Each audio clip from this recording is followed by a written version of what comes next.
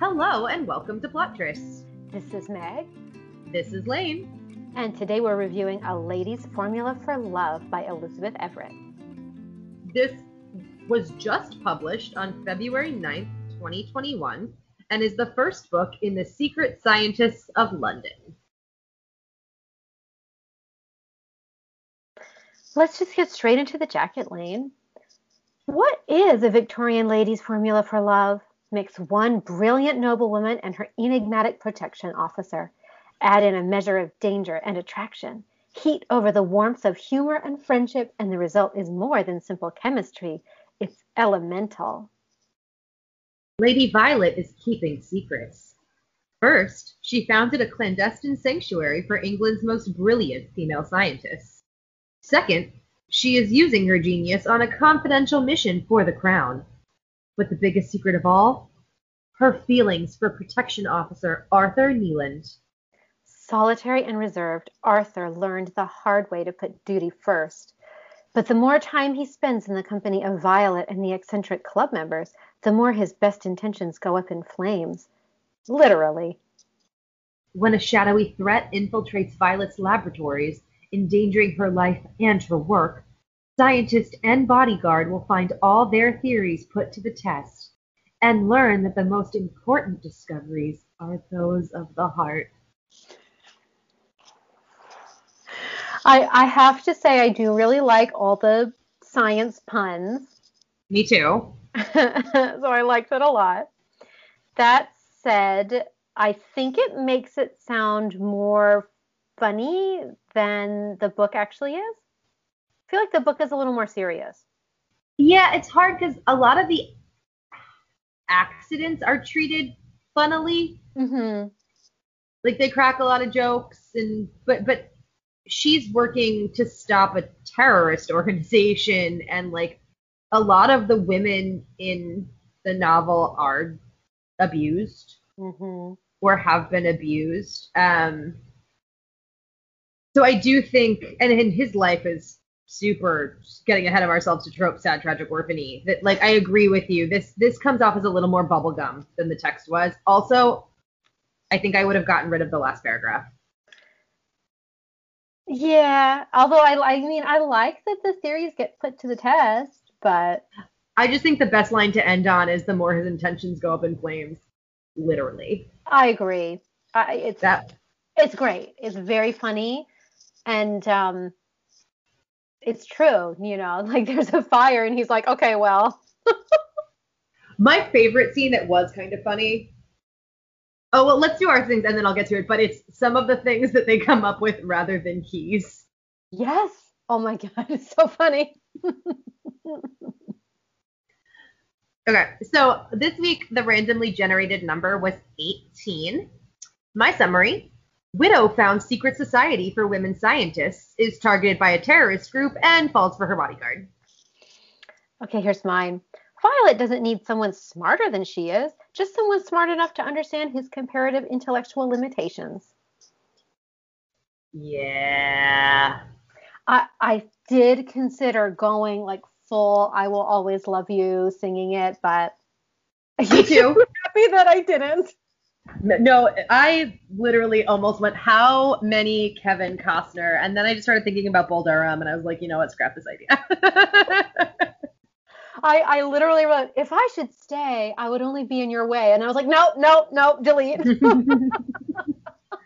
Know that we both almost went there, ladies and gentlemen. We almost Probably went there, mostly ladies. We didn't. Luckily for you. You're welcome. So tropes, she had a bad first marriage, guys. Real bad. So she was married too young. Of her own choosing, though. It wasn't like a bad marriage she was forced into. In fact, her family and friends sort of tried to talk her out of it.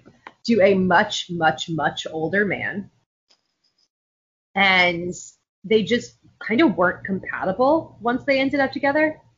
And then compound that with he was old and frail. Mm-hmm. And as he got older and frailer, became less understanding. Yeah. And she had a miserable couple of years.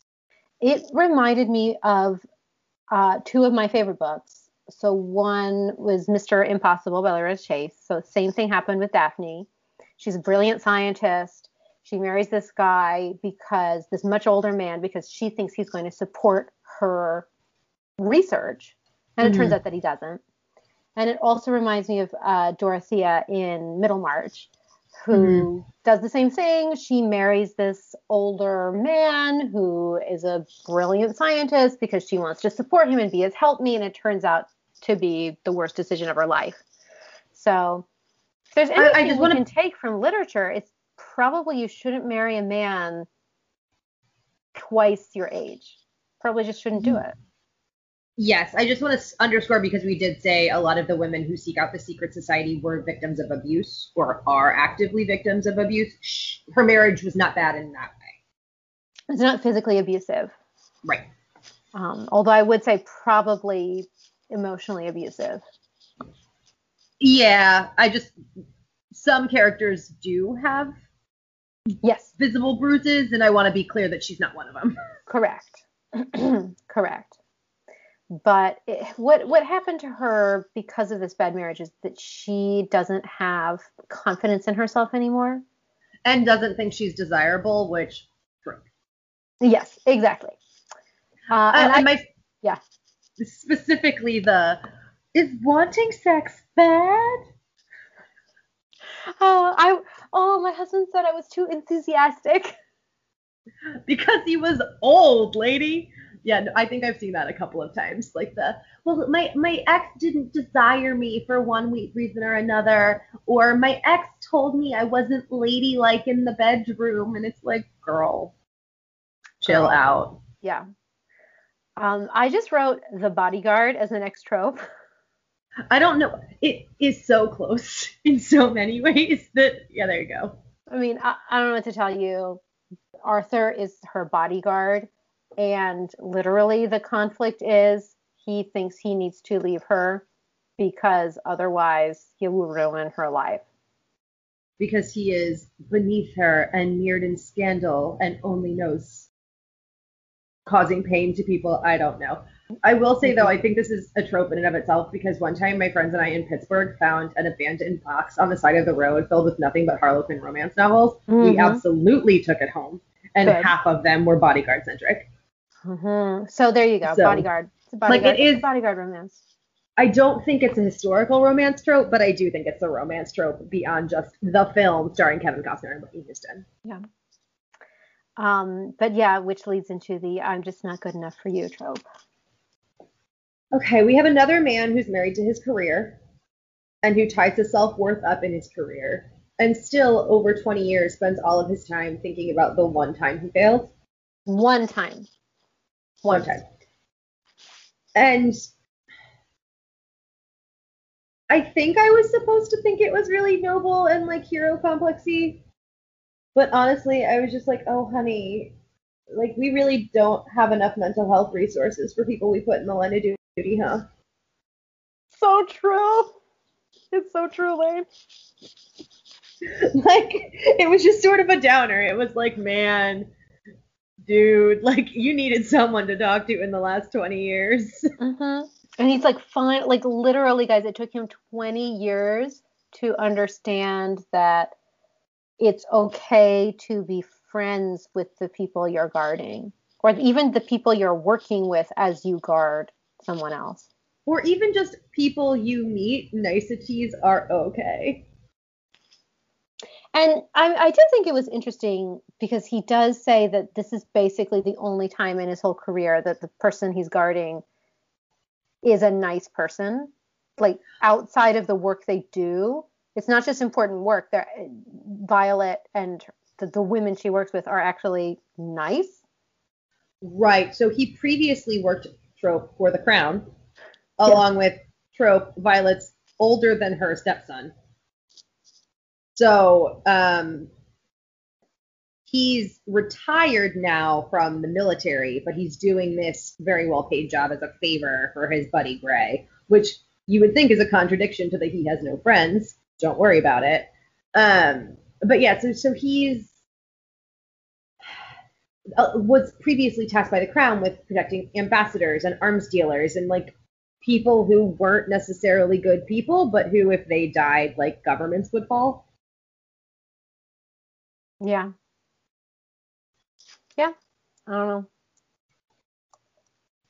know. There is one of my favorite tropes, which is she decides she needs a makeover. Here for it.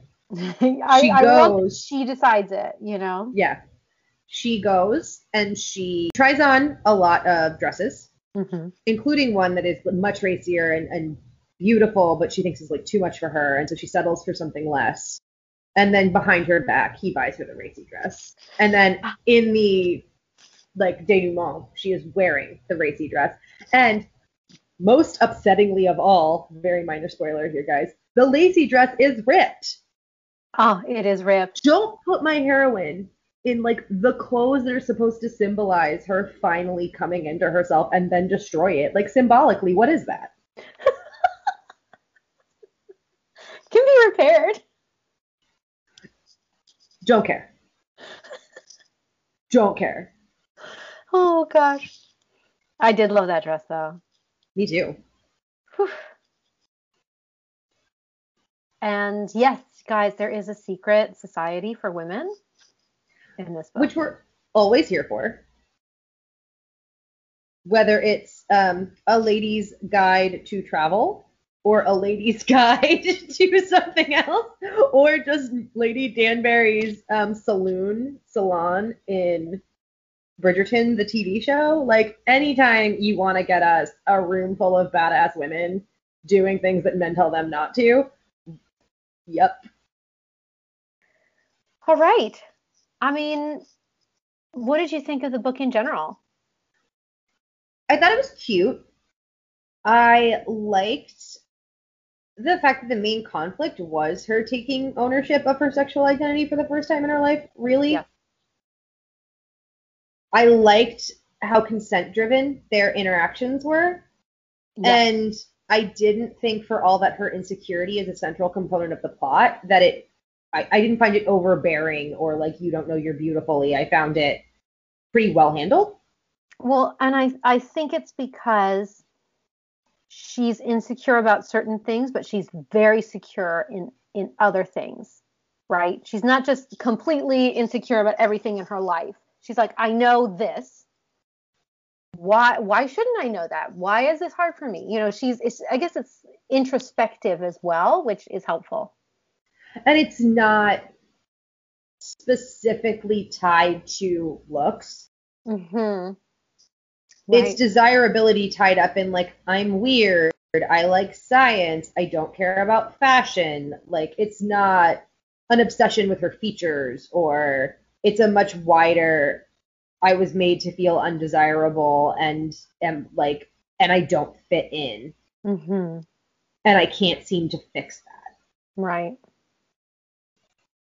That said, the plot about this terrorist group targeting her for her work with the government and his need to interview all of her staff and bring in additional staff ended up with what I felt like was a pretty large cast of characters that could be hard to distinguish.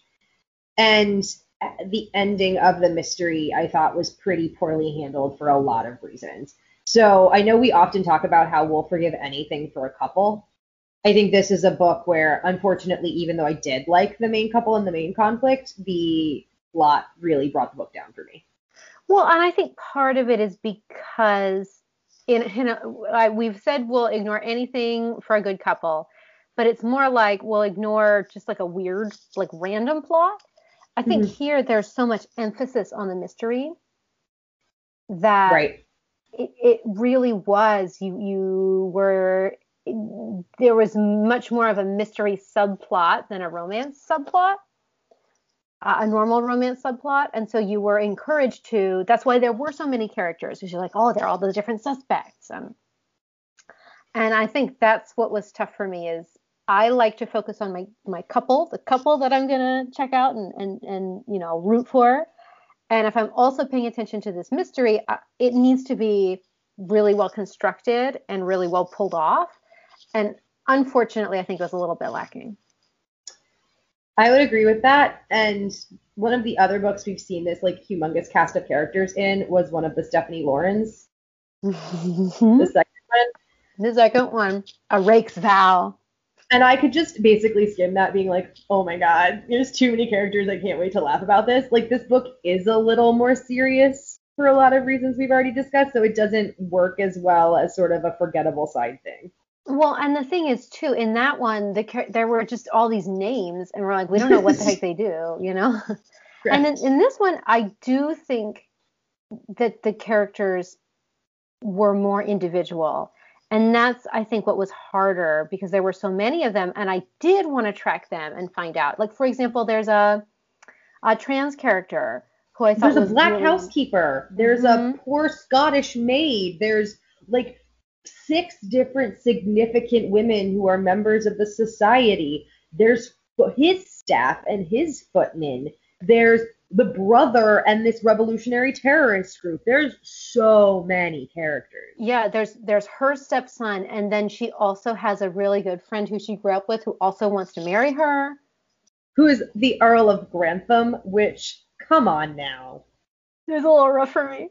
But who also was enamored with another one of her friends who then turned her down. So then there's all this like backstory with them. And I feel like I wanted to know more about all these characters. And I think that's what was tough too, is like there were so many of them that I wanted to know about that I was like, I wasn't sure which ones were really important to the plot, you know. Anyway. Yeah. It was hard. I think Violet is sort of a trope. Yes. And I don't mean that negatively. It's a trope we've often liked. The brilliant, socially awkward, whatever, botanist, scientist, archaeologist. Yeah, and one born of the aristocracy, so a blue stocking with noble roots. Mm-hmm. And interestingly, I feel like the twist here is that her family didn't reject her. Right. And she made a match at 17. Mm-hmm. She met her older husband in her first season, and people were telling her not to settle for him. So I feel like a lot of times when we see this blue stocking character, it's like a spinster or a wallflower. And she was sort of neither of those things. No. So it's a small twist. I think it is a twist on a pretty common thing. Look, I like this trope. You're right. I like this character. You know, I don't know. I want to read about someone who we've talked about this before. Someone who's very competent at their chosen field, whatever that chosen field may be. And yeah, if they're socially awkward, maybe you haven't, Lane, but all the rest of us have felt awkward, you know, in a social situation one time or another. I'm just being dumb. I just didn't want to speak for you. Yes, of course. That is a relatable thing. But I also thought this book did a good job at something a lot of other books have looked past, which is she's very competent at her chosen field. But rather than fearing being incompetent as a peer's wife, she was. Yeah. She was bad at throwing parties. She was bad at navigating social spaces. She'd get caught up in a formula and miss luncheons. Like, we've seen the fear in a couple of the characters, but she reflected like she made a terrible society wife.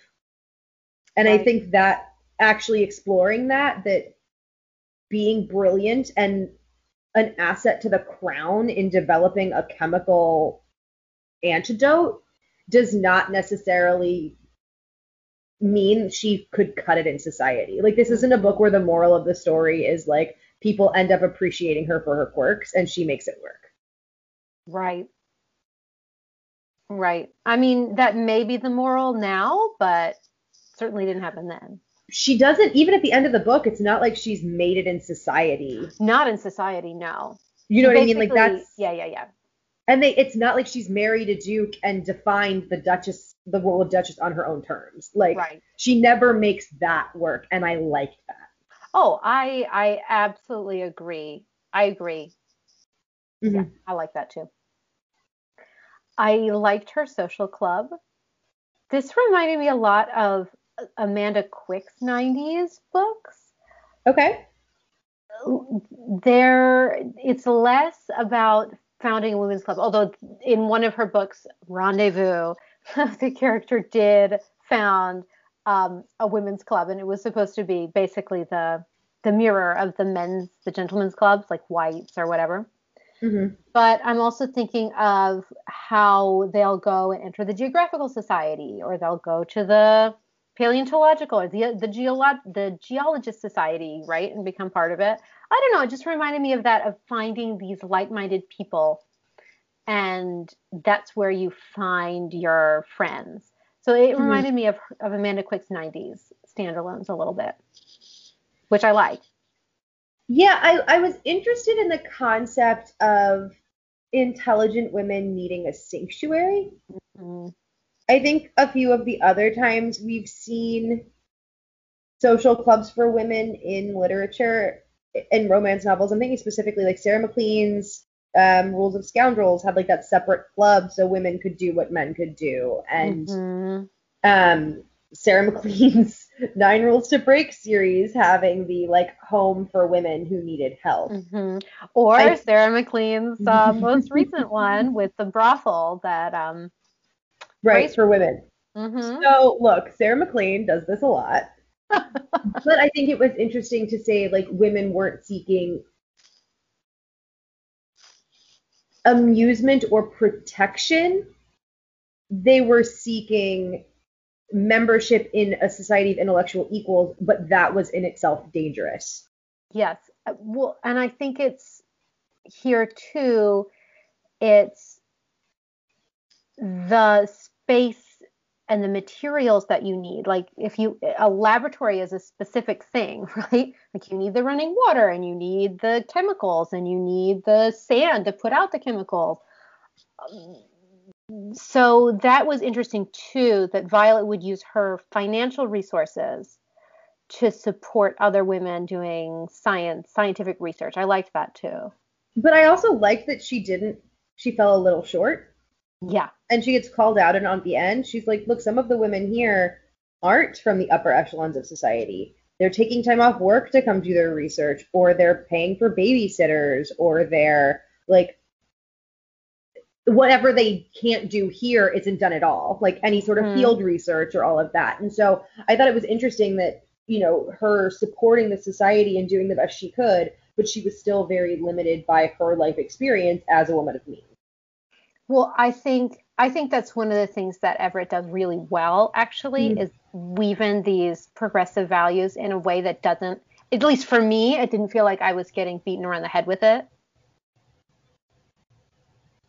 Right? Like the conversation about her financial means, or the conversation about just universal suffrage in general, or the trans character, for example. I don't know.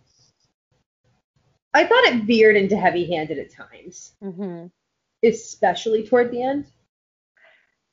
Yeah. But on the whole, I agree with you. I think overall it was pretty deftly done. Yeah. So yes, her stepson is older than her. He works for the crown. He's good friends with the Prince Regent. And yes. And I loved that he saw her value, and he's the one who got her involved. So I really liked that. I mean, we've seen this a bunch, right? Where the stepmom and the son, who's either a little older or a little younger, like form a bond opposed to this ancient, dotty aristocrat. Right. And end up staying really close afterward. Sure. I think this is the first one I've seen where the stepson helps out the stepmother more than the other way around. I'd have to think about that, but maybe. Yeah. I feel like, I don't know, I feel like in many cases it's not like a sibling relationship. It's really like, even though we're really close in age, it still feels like a maternal figure. And here it didn't feel like that. It felt like they were more peers. Yeah, I guess it depends on what you mean by helps out, because obviously the second the guy inherits, he has the power to like kick her out of her house. Sure, yeah. And obviously in all of these situations we're talking about, the stepson obviously is not going to do that to his beloved stepmother, friend, mother, whatever. So, but I do think you're right that she did not seem to be a maternal figure to him at all, even though they were family. Right. And I did like Arthur as a character. you know, we talked about people being good at what they're good at. He's obviously like the best bodyguard around. Until the end of this book. Well, look, he's the best bodyguard, just not the best investigator, okay? Okay, fair enough. That's actually a really good point. Like, I'm truly making this point because also Grantham tries to make that point as well. And you're, at least for me, I think you're not supposed to like love Grantham, and I think you're supposed to think that he's being a little bit unfair to Arthur. But it turns out that he's right in the end. Yeah. Grantham was an interesting character, and I'm not 100% sure how I felt about him. I think that's good, though. Yeah. You know, I think it's good that you're like, okay, I kind of liked him, but I also kind of didn't like him. I think it's equally that and personal, and also partially like, I sometimes thought he was really adding to the plot, and other times thought he was really detracting from it. Yeah. But anyway, Arthur he's an amazing bodyguard. He will throw himself in front of a bullet. He'll get burned up. He'll get thrown in the ocean. Did he get chomped by sharks? You know, who knows? But he really gets, he threw himself across jumped across a building, like from the roof to another side. He does all that stuff. And I love it. And if you're going to get that focus from that kind of man, you know, well, I would say no. In terms of Gentleman Jackson, which we don't even really need to do, like, bodyguard for 20 years, the guy is jacked. It's also, speaking of tropes, is there not like the let me count your scars scene? What's this one from? What happened here? Yeah, at the end, the twist on it I really liked is she spent less time focusing on the scars and more times on like he's so ripped I can see individual muscles, and was like naming them. Yes. I liked that a lot. Yeah, me too. And I did like that part of the conflict is that they both have to learn that emotions are not bad. Yeah. Interesting take, but yes, I like that too. You know, like he spent 20 years thinking, I can't get close to anyone because then maybe I wouldn't throw myself in front of a bullet for them. Well, and she in some ways, they both made a stupid decision at 18. Yes.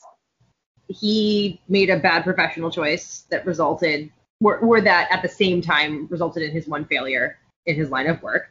And she rushed off and married the first guy who would have her, and both decisions made them emotionally stunted. Yeah. And so I liked that in this case for me, I did like that through this relationship, both of them grew. I mean, that is what you do in a romance novel. Sometimes it can frustrate me a little bit that it's like, oh, I just had to meet a man to understand that, I needed to open up or whatever. I liked that they both did it, and they did it in similar ways, and I liked that a lot. Yeah, and I think it was also,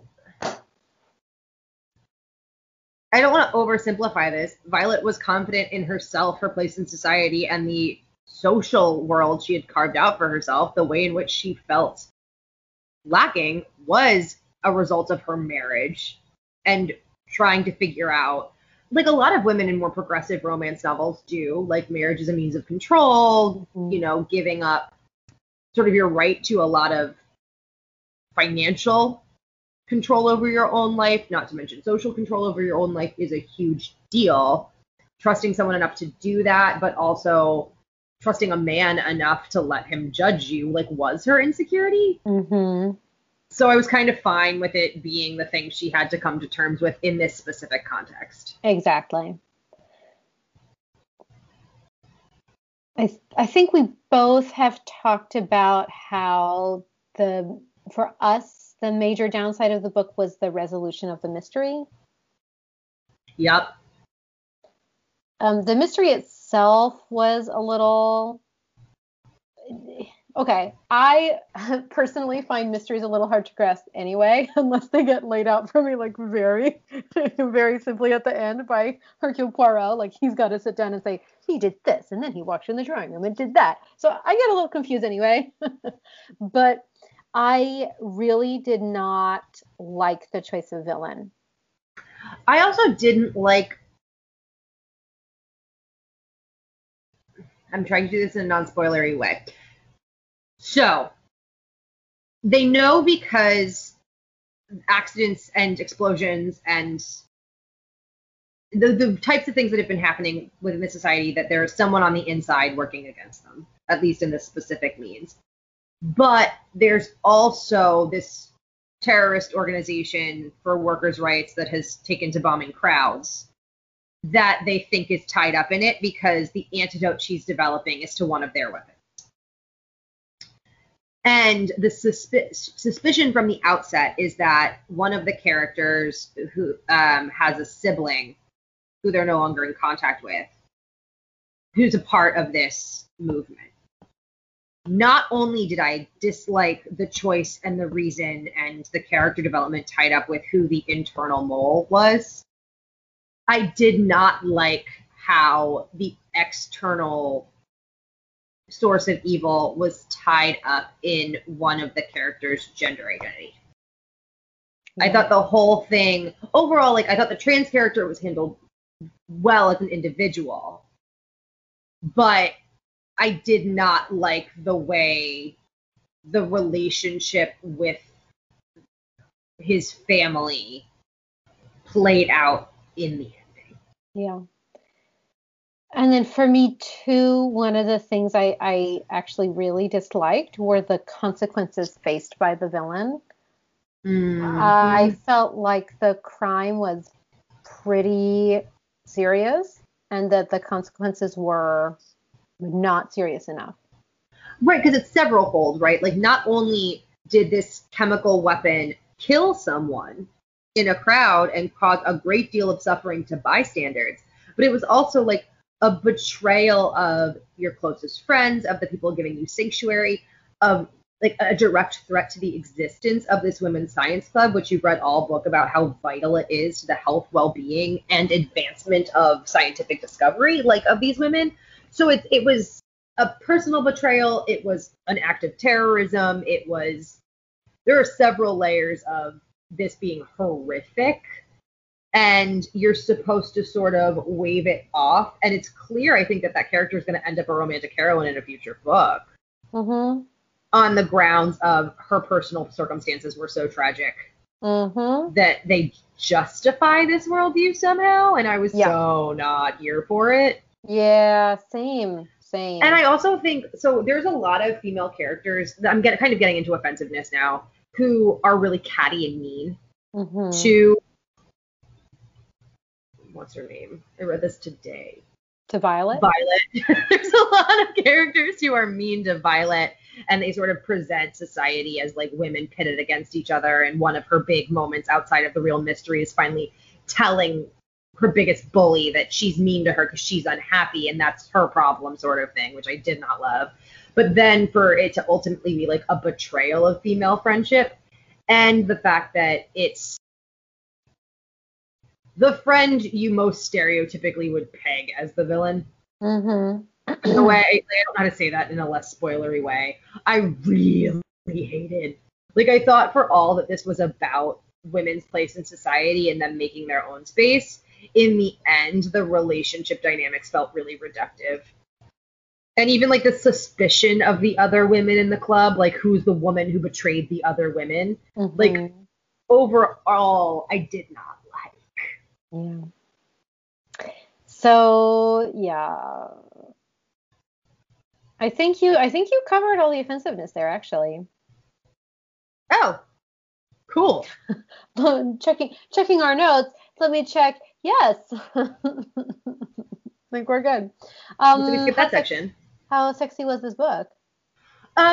You know, when you make your heroine's conflict that she needs more positive reinforcement in sex, and she's decided to have sex she wants to have for the first time in her life, you end up with a book that has a lot of sex in it. That is pretty sexy. Not only, well, I was going to say, not only does it have a lot of sex, it's like sexy sex too. Yes. They start out with a carriage hookup. I'm slow clapping because this is what I'm here for. That's one of Lane's favorite tropes. I mean, it's not one of my least favorite ones, but that is definitely an R situation. I was trying to avoid R. That is definitely an R situation. Yeah. So also, I loved Meg and I are suckers for waltzes. Yeah. That lead to irresistible and waltzing, and how they almost cause a scandal. They do cause a scandal with how lusty their waltz is. Just about how sexy. And of course they leave immediately following. Which has everybody talking. Yeah. And I mean, let's be honest, they do get it on in the carriage. So was everyone wrong? No, they weren't.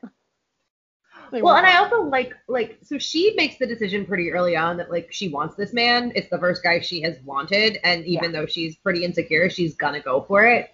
And he's pretty much like, you are my job.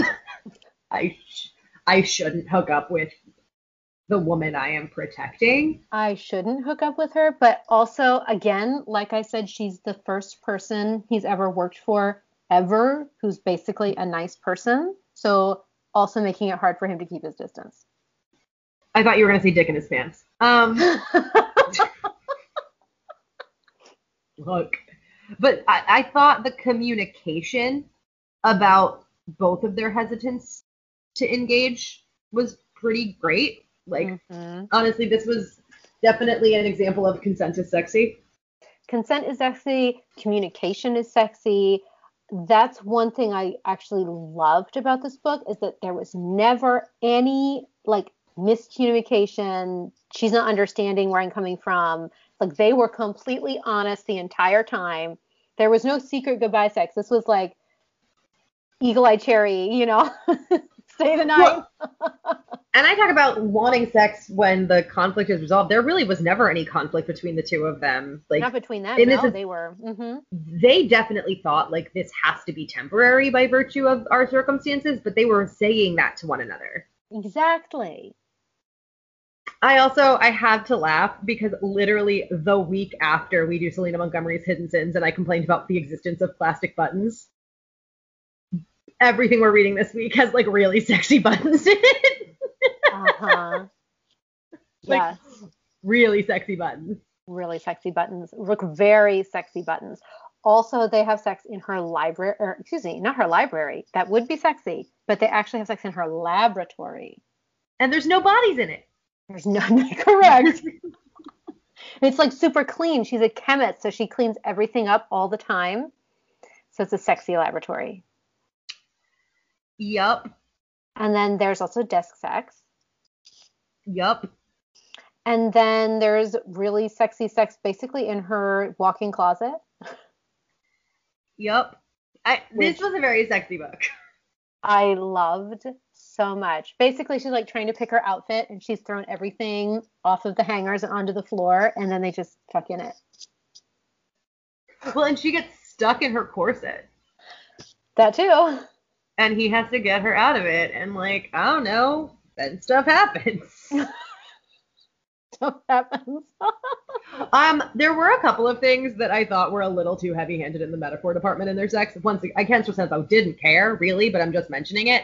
Like, every time they have sex until the last time, he's like fully dressed. Yeah. And it's not specifically like, I am hideously scarred and I don't want you to see. It's just a metaphor for his vulnerability. Well, I didn't even care because, again, this is not like a subtle metaphor. She's like, you have not been naked with me. Take off all your clothes. And I was like, thank you. Like, Violet, she asks for what she wants, And he obliges her. He's like, okay. She's like, why haven't you gotten undressed? And he's like, well, what if someone attacked you in the middle of sex? And she's like, take off your clothes now. I liked the discussions of contraception. Yes. I thought they were interesting, but not distracting. I could have done without all of the Am I Barren stuff, especially because it didn't end up mattering. Yeah. But whatever. I mean, I will happily deal with that as infrequently as it occurred for the very, very good sex in this book. The sex was like really, really sexy, guys. So overall, I recommend checking out Elizabeth Everett. Definitely check this out. I am 100% going to be reading the next ones in the series because I did really like this one, and I think it probably can only go up from here. Thank you guys so much for listening. If you're enjoying the podcast, please rate, review, subscribe, and check us out on Goodreads and Instagram at Plottress. And we did receive a complimentary copy of this book from NetGalley for our unbiased review.